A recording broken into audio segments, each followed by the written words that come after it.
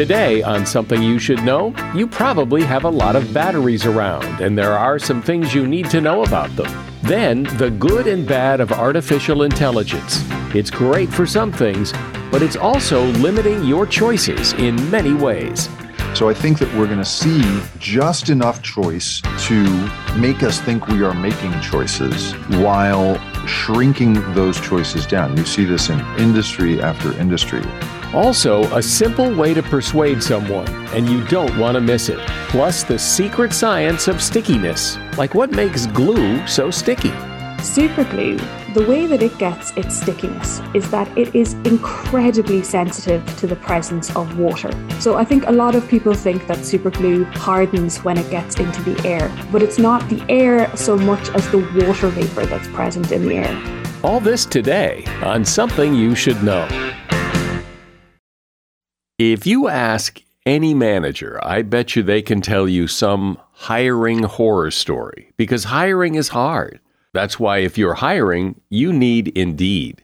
Indeed is your matching and hiring platform with over 350 million global monthly visitors, according to Indeed data, and a matching engine that helps you find quality candidates fast. And fast is good, but quality also matters. And 93% of employers agree that Indeed delivers the highest quality matches compared to other job sites, according to a recent Indeed survey. So why leave hiring up to your every so often, once in a while, try to do the best you can approach to hiring when Indeed gives you a proven system that works? And so many potential candidates, you're bound to find the right person. And listeners to this show will get a $75 sponsored job credit to get your job more visibility at Indeed.com/something. Just go to Indeed.com/something right now and support our show by saying you heard about Indeed on this podcast. Indeed.com/something. Terms and conditions apply. Need to hire? You need Indeed. Something you should know. Fascinating intel, the world's top experts, and practical advice you can use in your life. Today, Something You Should Know with Mike Carruthers. Hi. This may sound weird, although I've mentioned it before, but this part of the podcast, this part of the episode is the last thing I do before the episode is assembled and uploaded and you can hear it. So I've already heard what you're about to hear, and I think you're really going to enjoy this very interesting episode of Something You Should Know. And first up today, batteries.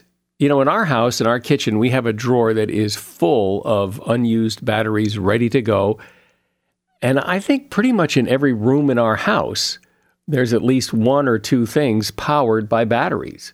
I mean, batteries power a lot of things in our lives, from our cars, our phones, laptops, tablets, toys, tools, you name it. And there are a lot of things about batteries you may not know. For example, there's no reason to store batteries in the refrigerator. Anything you gain in shelf life, which is minimal, will be offset by other problems like rust or internal damage caused by the cold. Virtually no battery manufacturer recommends storing batteries in the refrigerator. Apple suggests 32 degrees Fahrenheit as the lowest operating temperature for an iPhone because a cold smartphone battery can drain really fast.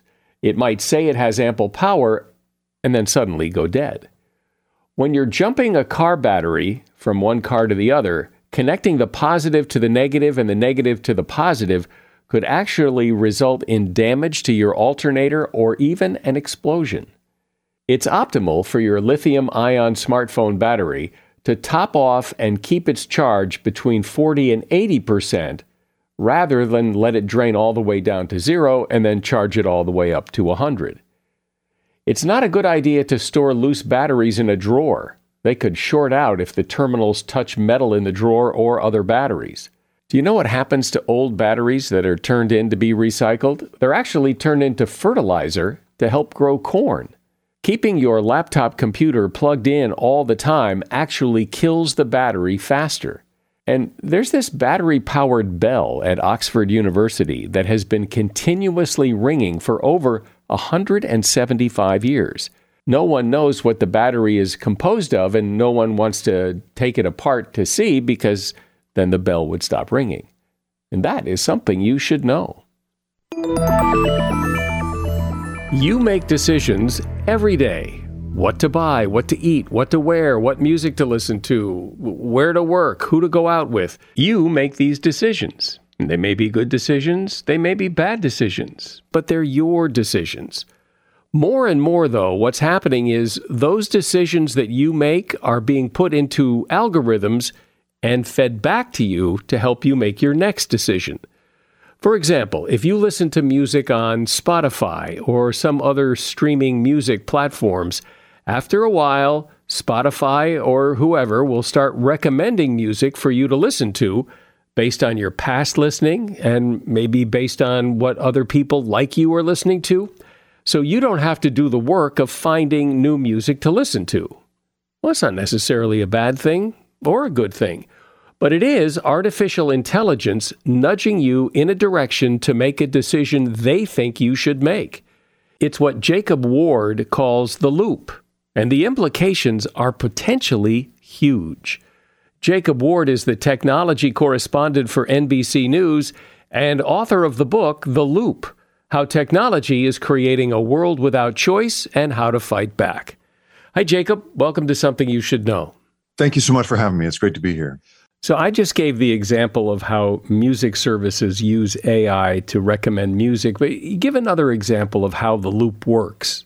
Well, let's imagine, for instance, that from now on, every script that is ever written is subjected to an analysis by artificial intelligence as to whether or not it matches up with some of the patterns that we've seen in other successful scripts. And when I say scripts, I'm talking movie scripts here, because there are companies right now that actually run movie scripts through pattern recognition systems to see whether there are parallels to other hit movies from the past. That sort of thing, on the one hand, may bring all kinds of interesting new ideas up to the surface, but on the other hand, it may be that we wind up in this loop, this repeating pattern of past hits until basically we're watching the same movie over and over again. And whether you're looking at the way art is being analyzed right now, movies, music, all sorts of parts of our lives are being subjected to this kind of analysis. And my worry is that it's going to shrink our choices going forward. Well, that seems like a somewhat benign example just because, I mean, it's sort of that way now. That's why we have movies like Taken, Taken 2, Taken 3. That's right. It's the same movie. Right. I mean, more or less, it's the same movie. And people keep going to see it. So what? So what? That's right. But we're also looking at this kind of thing, moving into basically all corners of our lives, because there's this irresistible pull on the part of anybody who has a budget to oversee toward trying to use a pattern recognition system to save them money and save them time. And so you're seeing this in everything from, the Transportation Safety Administration looking at a pattern analysis way of analyzing baggage, right? What's in your bag.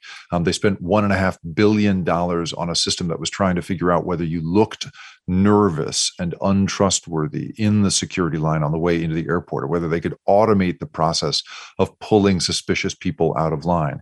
We've seen it in systems like Predpol, a predictive policing system that basically tells beat cops here, based on statistical patterns in the past, are the places most likely to see crime today, tomorrow, the next day.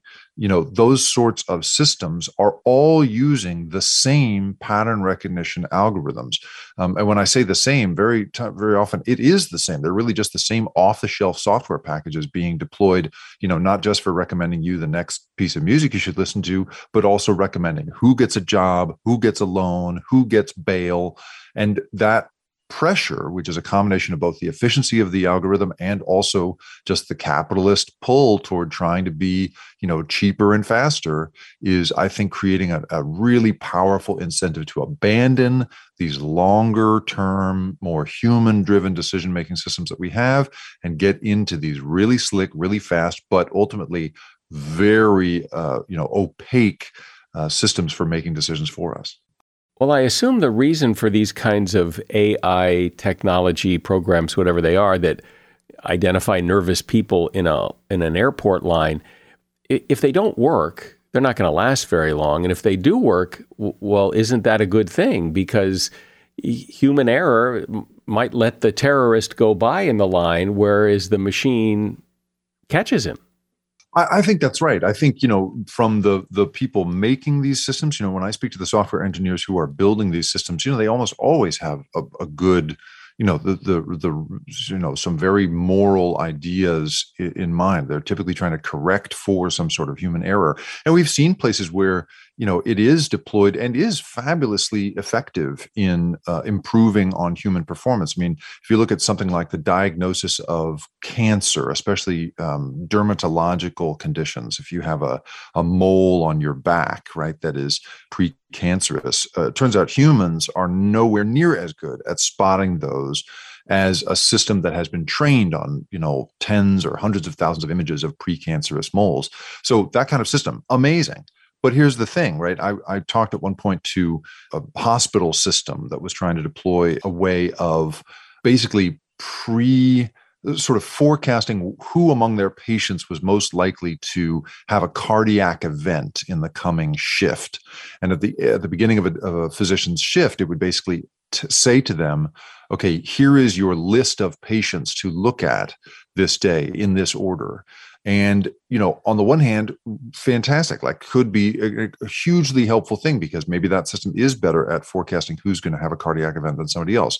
Here's the problem. When you talk to people who are using that system, I was talking to the makers of that system and the hospital system, I asked, well, does anyone ever question that list or do they just go for it? And they say, oh, no, one guy once asked how these decisions were being made, but no, everybody else just kind of goes with the flow because they want to be saved the time. They don't want to have to think about that. And here's the other part of it, right? I was talking to somebody who studies medical malpractice, and he was saying that the number two, sometimes number three, sometimes number two top cause of a medical malpractice lawsuit is a failure on the part of the physician to inspect the patient's back. And when I say their back, I mean literally their physical back, not looking up from the chart long enough to ask the person, hey, could you please roll over so I can look at your back?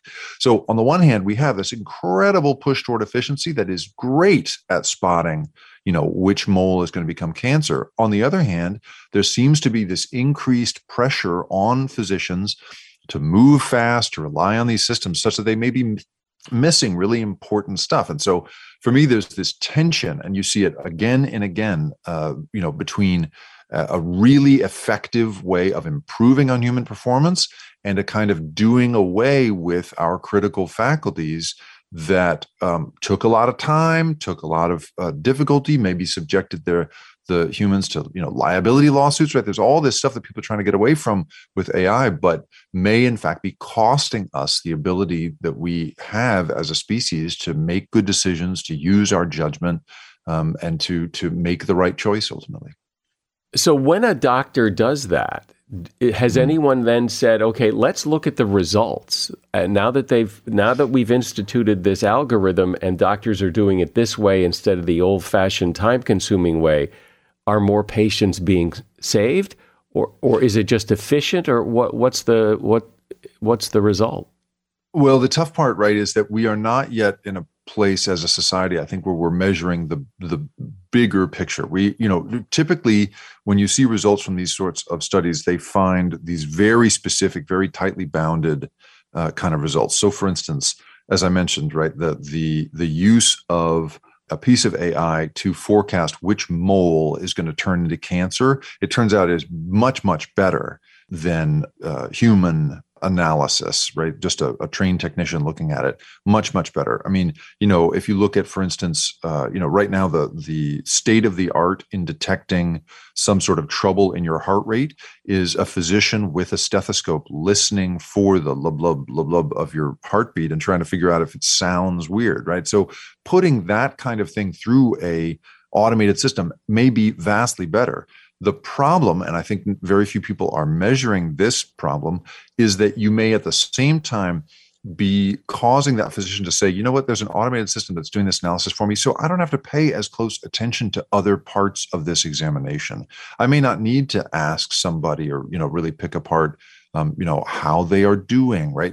We rely on physicians to be very sensitive, detectors of all sorts of things. And I worry that if we begin just automating the things that they've been doing in the past, we may get better at spotting moles, right? We may get better at detecting arrhythmia in their heartbeat, but will they get worse at interacting with people and detecting all the other things that we rely on physicians to do? So what you're really talking about are unintended consequences, because for the most part, all of this stuff is done with good intentions to make things easier and more efficient. That seems to be the goal, but there's fallout to that. One of the things that was a really a big turning point for me in writing the book was I spent time with a federal judge named Mariano Cuellar, who was describing to me the possibility of making certain aspects of the legal system wildly more efficient. And his example was entering a guilty or a not guilty plea. And he made the very good point that it is a total pain in the neck to enter a plea in court. You have to go through all these different steps. You've got to appear. There are all these rules governing, depending on what state you're in or whether it's a federal jurisdiction, governing, whether you are automatically entered as being not guilty if you don't show up properly. There's all these sort of steps that make it a very cumbersome process.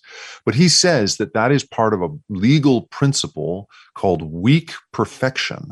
And the idea is that you actually create a system that is intentionally burdensome so that the person that is subjected to it has to bring their higher faculties to bear. He said, we could make it like Tinder. You could swipe left for guilty, swipe right for not guilty, but you'll never get a chance to enter this plea again. There's no do-overs. It's going to change your life. And you have to, as a result, build the system to force us to engage our higher functions. And the problem is, especially when you're looking to make money off people, nobody wants to do that. They don't want to build a system that engages our higher function. You always hear in the design of software and user interface designs, the idea that you want to try and reduce friction. They talk about, you're trying to reduce friction on onboarding somebody into a new thing. If you sign up for Amazon, they want to make it as fast as possible. And that is great in all sorts of ways. But it turns out that with something like, a physical, right, or something like entering a guilty plea in federal court, maybe we shouldn't be trying to make these things frictionless. In fact, maybe the friction is an important part of protecting the best aspects of who we are. We're talking about artificial intelligence and how it's changing the way you make decisions for your life. My guest is Jacob Ward. He's the NBC News technology correspondent and author of the book, The Loop. As a listener to Something You Should Know, I can only assume that you are someone who likes to learn about new and interesting things and bring more knowledge to work for you in your everyday life. I mean, that's kind of what Something You Should Know is all about. And so I want to invite you to listen to another podcast called TED Talks Daily. Now, you know about TED Talks, right? Many of the guests on Something You Should Know have done TED Talks. Well, you see, TED Talks Daily is a podcast that brings you a new TED Talk every weekday in less than 15 minutes. Join host Elise Hu. She goes beyond the headlines, so you can hear about the big ideas shaping our future. Learn about things like sustainable fashion, embracing your entrepreneurial spirit, the future of robotics, and so much more. Like I said, if you like this podcast, Something You Should Know, I'm pretty sure you're going to like TED Talks Daily. And you get TED Talks Daily wherever you get your podcasts. So, Jacob, from listening to you talk, one of the things I'm hearing, and I guess this is a thing that upsets and concerns a lot of people, is if, for example, you're a doctor and now you have this artificial intelligence that can do things that you used to do, well, it kind of dulls your skills. You know that if you don't catch something, the machine will. So you maybe don't have to be quite as careful. It kind of reminds me of, remember, before smartphones and before you could store phone numbers in your phone, you had to remember a lot of people's phone numbers off the top of your head. And so people got pretty good at it. But now nobody's very good at it because you don't have to do it anymore. That's absolutely right. I mean, for me, one of the starkest examples of this tension, right? The incredible opportunity of AI and also what are the sort of long-term risks that we are taking by using it was played up by this system called Co-Parenter. Co-Parenter is a company, one of many, that is a mediation system for newly divorced parents trying to co-parent a kid. And basically, if you go to one of a dozen or so family courts in the United States and you cannot get along and you keep coming back before the judge will eventually order you to communicate only through this system, Co-Parenter. And what it basically does is it offers it's a text and chat platform for going back and forth with your ex.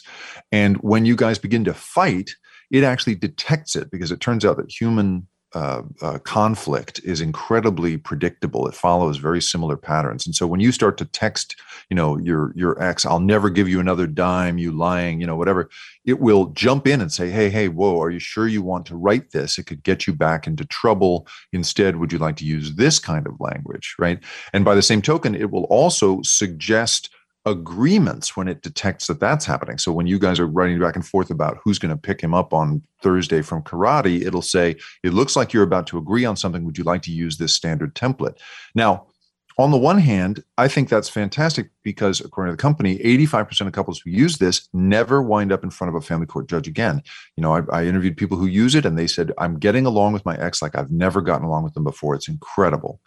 On the other hand, I think a generation ahead to that kid who, on the one hand, has had the benefit of both parents in his life getting along. It's pretty great. On the other hand, will he grow up knowing how to have conversations with difficult people in his life? Or will he only know how to follow the instructions of a robot mediator? So let me push back on two of your examples and ask you to comment on them. And first of all, that co-parenting software, and you're concerned that what happens to little Johnny later on. Well, what would happen to little Johnny later on if he spent his childhood listening to mommy and daddy swearing and screaming at each other? Well, that's right. So I agree with you completely, right? I would rather have a child like that have the short-term benefit of that thing. But I also worry that just as we are coming to expect that a hiring manager should have only a couple of days to fill a position, right? Or just as we are coming to expect that a physician only needs a 10-minute sit down with a patient to find out everything that she needs to sort out whether that patient, has a stroke coming up, right? Or whatever it is.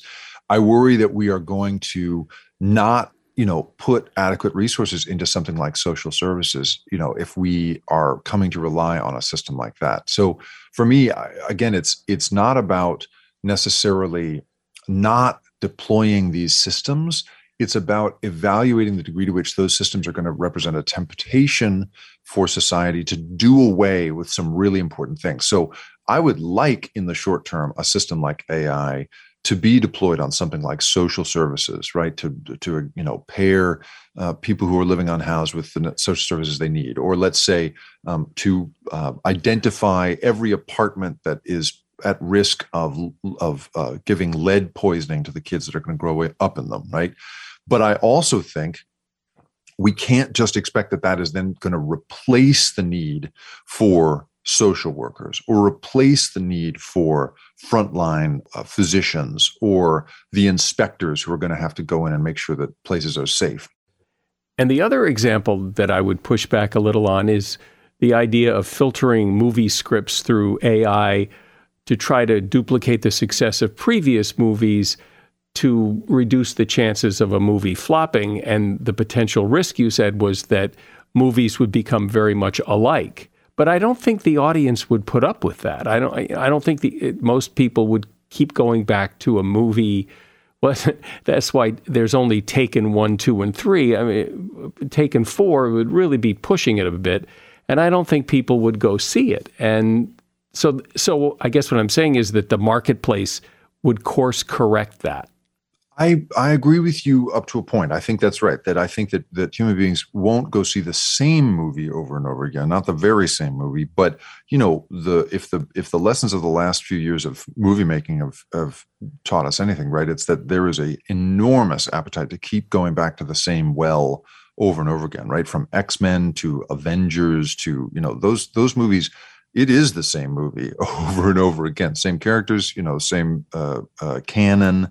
And what the drive for efficiency in this country tends to do is creates the illusion of choice just enough to keep us coming back. If you remember, back to the 80s with the invention of Gap classic style, they were one of the first companies to say, okay, everybody's going to wear khakis.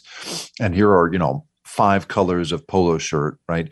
And it was sold at the time as this kind of, preppy, classic, Kennedy kind of style. But what it was also doing was creating a world in which that company didn't have to make as many versions of the shirt anymore. They could make a smaller number of quote unquote classics, right? So I think that we're going to see just enough choice to make us think we are making choices, while in fact, shrinking those choices down. You see this in, industry after industry. And talk about what I mentioned at the very beginning here, that a streaming service recommending music for you. That seems pretty benign and pretty useful. What's the problem with that? Yeah, I agree with that. I just think that we have not, I think, as a society, come up with a good definition of human values, right? And the things that we think of as being important about being human, to know kind of what's worth defending or not. I was sitting in a meeting once of a bunch of social scientists on one side of the table, political scientists and sociologists and psychologists. And then on the other side of the table was a group of AI people who were building a system that they wanted to absorb human morals and human values and ethics, because they recognized that more and more and more times, AI is being asked to decide who gets a job, who gets a loan, who gets bail, right? And so they wanted to automate a sort of an absorptive process for pulling in human values. So they had this idea where they said, we're going to basically create a bunch of fill in the blank statements, and we're going to have humans fill in those blanks. And that's going to teach the computer. So basically, for instance, it'll say something like, it would be totally inappropriate for me to do X with my coworker, right? And then you have humans fill in that sentence enough times, and pretty soon they said the AI will be able to pick up the patterns and regurgitate them and absorb them into its future decision making. And in conclusion, the guy making the presentation said, that's how we will arrive at a set of universal human values. And then he sat down and he said, now I'll take your questions. And every hand on the academic side of the table went up. And this political scientist went first. And she said, I have 3 questions. What is universal? What is human? And what are values? Right? Because we as a society, we don't know enough about ourselves to encode this stuff, right? So, I agree with you. Like, I love the songs that get suggested to me by this algorithm. But I don't know that I don't know that Spotify or anybody else has actually thought through what it means, what it costs humanity to no longer know the names of bands, right? We're not thinking about that. Our measurement is efficiency and user response. And if you look at, the popularity of something like online sports betting, right? If we only are using efficiency and user response as our metric, that winds up looking like the best possible industry around, right? And we know that catering just to our instincts is, in the most efficient way possible, is not always good for people. So I just don't think we've sorted that stuff out yet. We're not really even talking about it. We're really only talking about the miracle that is AI when it comes to efficiency. Well, I think we all know that there are consequences when new technology shows up. But with AI, it seems different somehow. It seems that there are more consequences and deeper consequences, and also consequences that we don't really think about that are worth thinking about. I've been speaking with Jacob Ward. He is the NBC News technology correspondent, and his book is The Loop: How Technology is Creating a World Without Choices and How to Fight Back. And there's a link to his book at Amazon in the show notes. Thanks, Jacob. Appreciate your time. I really appreciate it. Thank you so much for making the time. Whether you realize it or not, you have dabbled in tribology. If you've ever lubricated a surface so something doesn't stick, that's tribology. It's about surfaces and how they interact with other surfaces, or don't interact with other surfaces. It's why Post-it notes are sticky but not too sticky, why superglue is super sticky, or how non-stick pans work. It's about how a bug can land sideways on a window and not fall off. That's tribology. And someone who is a real expert on this is Lori Winkless. She is a physicist turned science writer and author of the book, Sticky, The Secret Science of Surfaces. Hi, Lori. Welcome to Something You Should Know. Thanks very much, Mike. It's lovely to be here. So explain where this science of surfaces or tribology started. You could probably argue, that tribology has been something we've been doing for millennia. Like there is some evidence that the ancient Egyptians knew that by adding a particular quantity of water to sand, that they could make it easier to slide heavy objects on sand. So that is very much tribology in action. That's manipulating or changing a surface in order to make it do something for you. That's effectively what tribology is all about. So jump forward to today, and how is tribology, the overall umbrella term tribology, how is it showing up today? But these days, tribologists are found in a huge range of different sectors. We're talking about everything from the food industry. There are food tribologists whose job it is to put some science behind what we call mouthfeel. How foods feel in our mouth and how they interact with our tongue. That's a whole area of tribological science by itself. And then you've got tribologists who are working in the automotive sector. They might be interested in tires and how tires move on a racetrack. And then you have some who are working at a much smaller scale, those who are working in the electronics industry, for example, because every time your hard drive switches itself on in your computer, it's an interaction between a very small probe and a very quickly moving disk.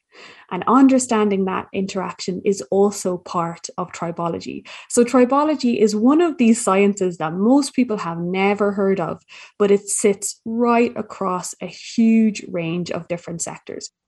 So one surface that I know you write about and that I found really interesting was the surface of ice, because ice, when it's really cold, is not especially slippery, but when ice starts to melt, it can be really slippery. So why is ice so slippery then? Oh, well, that's a really difficult question. It's pretty recently that we've understood why exactly ice is slippery. I think in school we tend to learn about, you put some pressure on the ice and maybe you melt a little bit of it and that's what causes you to slip. But in truth, when you look at the surface of ice, its behavior changes a lot at different temperatures. So ice that is incredibly cold, and we're talking about, minus 100 degrees C, so very, very cold, that type of ice is not slippery at all. But what happens on the surface is that as the temperature increases and gets closer to ice's melting point, the surface molecules start to shake off some of their bonds. So they're bonded to their neighbors, their water molecules, they're all bonded together. They start to shake them off. And at a particular temperature, minus 7 degrees C, most of the molecules on the surface of ice are free to roam. They roll around the surface as if they are tiny ball bearings. And that reduces the friction so much. It makes ice ultra slippery.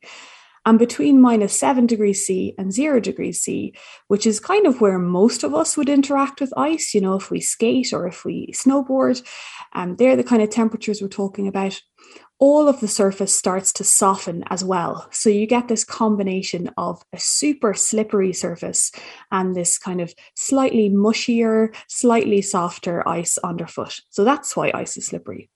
Since the name of your book is Sticky, let's talk about sticky. And glue is about as sticky as you can get. So let's talk about that. There isn't one glue that will stick any material to any other material. every single material combination on the market, you can find a glue for that. You can find something that will hold them together. And that's really because sticking or adhesion, that's a property of the system. It's not really just about the stuff you put in between things in order to join them together. You have to really have a very good understanding of the two surfaces.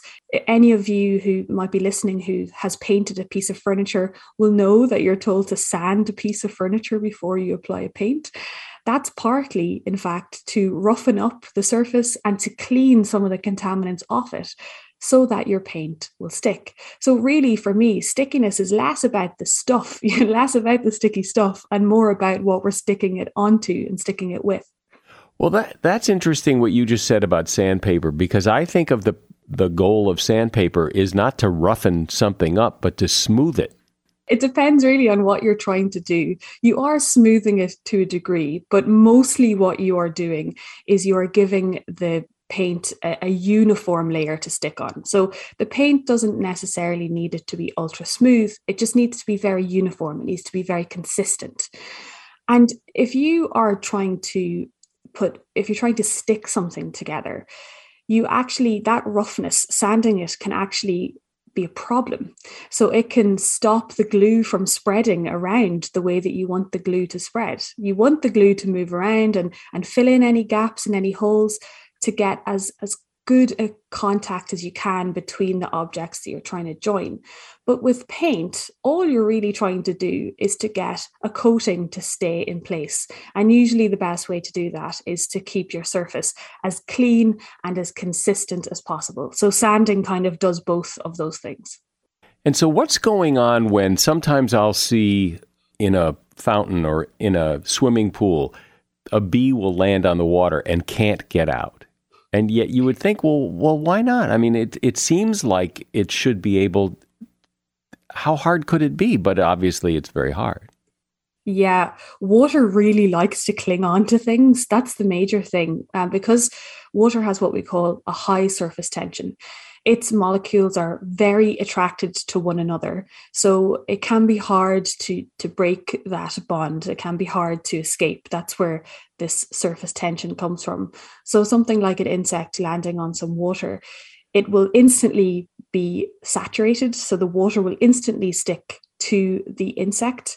And the insect doesn't really have the mass. It's not heavy enough really to be able to exert enough of a force to be able to pull some of those water molecules apart.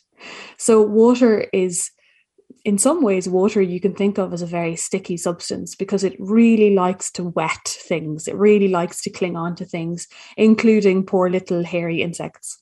You mentioned glue before. And again, this is one of these things I never think about. But then when I see someone's written a book about this, it's so interesting because there's glue that works really well, and then there's like super glue that works really, really well, and then there's that glue on a Post-it note that doesn't seem to work all that well, but works good enough.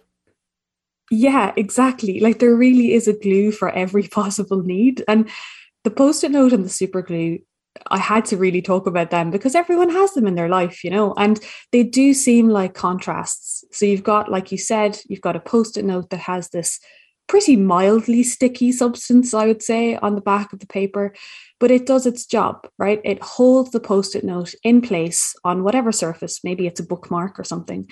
It holds it in place, but it doesn't then damage the paper underneath, or it doesn't pull a little bit of your computer screen off each time you pull a Post-it note. So you don't need a very sticky glue in order to do that. It just needs to hold enough to do its job. Super glue, the way that it gets its stickiness is that it is incredibly sensitive to the presence of water.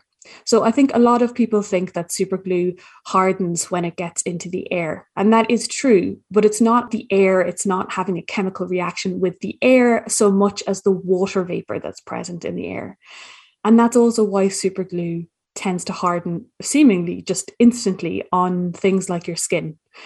Because your skin is always kind of damp. Humans are constantly respiring. We are constantly generating water vapor. So our skin, even dry hands, will have a little layer of water on it. And that's exactly what all of the molecules, they're called cyanoacrylates, that are inside superglue. Once they sense the presence of water, those molecules align and harden almost instantly. So you really want to keep superglue away from things like your fingers or, your mouth or anywhere where there's a lot of water. It will instantly harden. For many of us in our daily lives, stickiness has to do with food. We cook in pans and the food will stick to it. And then we also have non-stick pans that hopefully the food won't stick to it. But why is food so tricky? So with a pan that is just a metal pan, again, we're kind of back to talking about roughness. Metal surfaces are really great and very robust, but they can and do get scratched up and damaged in use. So they are already rough, and then we use them a bit more and they get slightly rougher, and then we scrub it in the sink and then it gets a little bit rougher. So each time we do that, we do increase the chance of food sticking to it in the future. With non-stick pans, they are usually coated in Teflon, and Teflon is a material that has been described, the bonds that exist between Teflon molecules has been described as one of the strongest bonds in chemistry. When you look at Teflon chemically, what you have is a long chain of carbon, and it's surrounded by a cloud of fluorine atoms. And that carbon-fluorine bond is immensely, immensely strong. And it produces a surface that is effectively just completely unattractive to any other molecule you can think of. So nothing wants to stick to it. There's no way in. The surface is very, very smooth. There's no kind of loose hanging bonds, chemical bonds waiting around for things to stick to. There's just no way in. It's quite impenetrable. I guess we can't really have a conversation about surfaces without talking about lubricants. We use lubricants to protect surfaces from other surfaces. But I found it interesting that you said we don't really understand how lubricants work exactly. I mean, we do, but there's a lot more that we need to know. So we tend to use lubricants everywhere. Anyone who's ever owned a car, for example, will have put some sort of lubricant into their engine. So we use them a lot and we rely on them a lot, and every mechanical system you've ever interacted with has some sort of lubricant involved. But actually, it's only pretty recently that scientists have started to look at it from a very scientific point of view, to try and really fundamentally understand what happens where these things meet. So what's actually happening at the interface between the lubricant and the surface underneath. And particularly, what they're particularly interested in is what happens when you have a very thin layer of lubricant, maybe just a few atoms thick. And that's really where we're trying to answer some really fundamental questions about friction and where it comes from and what it is and what happens when you're just talking about a few atoms. So this is a product or a series of products that we use on an everyday basis, but trying to further our understanding of them has really started to push us down a very interesting and very curious path of research.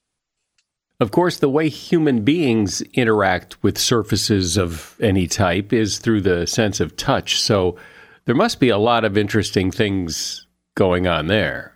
There's actually a lot of really interesting stuff in that area. And I think it's made me look at my fingers in a different way. So, we think of our fingertips, and if you're looking at your fingertips right now, you'll see that they're covered in this rigid skin, this ridge skin. We call it papillary ridges. What's been really interesting has been that scientists are starting to question precisely why we have this ridge skin. And again, this might seem like something very obvious, but there are lots of different theories to explain why we might have them. One is that their presence might allow us to grip things more easily. So we are primates. Lots of primates all primates have fingerprints, not too dissimilar from ours. Maybe we evolved them because they allow us to climb trees and to hold on to things. Maybe it's about grip. But there's also another idea that the shape and size and distance between the ridges on our fingertip skin is very precisely defined so that it makes it easier for receptors that are inside our skin. So there's our fingers are humming with information. If you think about what it feels like to touch something and how much information we can gather from touching something, all of that information is being gathered by these receptors that are buried deep within our skin. But the idea is that perhaps there are some of these sensors that are particularly attuned to the frequency. And by that, I mean how many of these ridges there are packed into each square centimeter of our skin. Perhaps that amplifies the effect. Perhaps the fingertip skin is actually helping the sensors deep within our skin to get even more information as we slide our fingers along the edges of a book, for example. So there's still a lot of questions around that. For sure, grip has something to do with it. There have been some pretty interesting results that directly contradict one another as to when our hands get wet. Does our wrinkly skin, does that help or does it hinder our ability to grip things? Lots of contradictory studies on that. But I'm quite interested in this idea that maybe we have evolved them in such a way that they help us to feel more sensitively. Well, I thought it was pretty well established that the reason your fingers get wet or get wrinkly when they get wet is to help you grip. You're saying that that's not in stone yet. No, it's not. And actually, the thing about the wrinkly skin is that it's what we call an autonomic response. It happens automatically. Our body doesn't actually make a decision to cause our skin to wrinkle. And it's not because water penetrates into our skin, which I think is something that a lot of people believe. It's actually to do with chemistry. There are sweat glands all over our fingers, and at the very base of those sweat glands, deep within our skin, again, there are these receptors. There are these little things that are collecting information. When our hands spend a lot of time in the water, those sweat glands notice that change in chemistry. It's no longer surrounded by air, it's surrounded by H2O and sometimes salty water, right? It notices that change in chemistry, and it actually causes structures inside the skin to shrink. So just like if you took the poles out of a tent and the tent collapses, our skin collapses because these structures inside our skin have shrunk. So it's not that the water is actually plumping up the skin or anything. It's actually a chemical response. And it shows that our nerves are working. That's effectively what it does. It's actually used as a test of nerve function. There are some results that suggest that it helps us to grip things, but there are genuinely contradictory studies. Precisely the same study that has been carried out by 3 or 4 or 5 different research teams. Some will say, yes, it definitely, these wet wrinkles definitely help us to grip onto things more easily. Some studies say they make no noticeable difference, and other studies say that they don't help at all. So the jury is still out on that. So I guess you would say this is kind of on the cutting edge of tribology, or at least that's what it sounds like to me. Is this idea of making coatings for boats so that boats actually never get wet? So you've got to explain that. There is this plant, this fern called the Salvinia fern, and it lives on the water. It forms these huge mats that can sit on the water. And for a very, very long time, scientists have known that it is extremely water repellent. That's how it can float on top of the water. Relatively recently, some botanists started to try to investigate precisely why and how this plant manages to be quite so water repellent. Now, there are lots of water repellent plants in nature, but this one does seem to have something special to it. So when you look at the leaf of a Salvinia fern, this fern both attracts water to the very tip of the hairs, but also repels water from the whole rest of the structure. And that traps a layer of air within the leaf structure. And it's a permanent layer of air. It's almost impossible to break that down. So the scientists, having now realized this, are now working on coatings that use the same structure, this combination of a very water attracting tip and a very water repellent rest of the material. And they're attempting to put coatings on boats. And what that would mean would be that you could have a boat that never gets wet. It has a boat that has a layer of air that is trapped around it permanently. And it would have an impact on things like fuel consumption, for example, because it's much easier to push through the air than it is to push through the water. So you could actually really reduce the environmental footprint of large boats if we could have them coated in materials like this. Yeah, well, imagine a boat that doesn't get wet. That would be something. This whole conversation has been about things I'd never really given much thought to, never knew. I never even knew that the topic of tribology existed. I don't think I even knew the word tribology existed, but I do now. I've been speaking with Lori Winkless. She is a physicist turned science writer, and her book is called Sticky, The Secret Science of Surfaces. Say that 5 times fast. There's a link to the book in the show notes. Thanks, Lori. This was really fun. Thank you so much. It was lovely chatting to you, Mike. Here is some very simple but powerful advice. Gaining something is good, but not losing something is even better. Noah Goldstein, author of the book Yes, says you can have a big influence on other people by pointing out what they stand to lose instead of what they stand to gain. That's why in advertising you see the phrase, "Don't miss it," much more than you see the phrase, "Take this opportunity." The next time you want to sell an idea or some advice, emphasize what the other person stands to lose by not acting on it. And that is something you should know.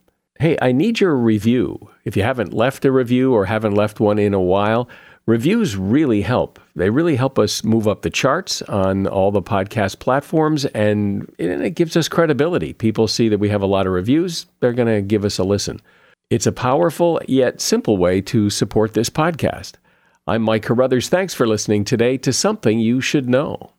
The Bigger Pockets portfolio of podcasts are worthy of your investment. We're having a real conversation as real estate investors. New episodes available every day. It's important to buy where it makes money and not necessarily where you want to travel to. Bigger Pockets, On the Market, Rookie Real Estate, or Money Podcast. The purpose of flipping is to create more cash so then you can reinvest into other types of properties. The Bigger Pockets Podcast, on YouTube or wherever you listen.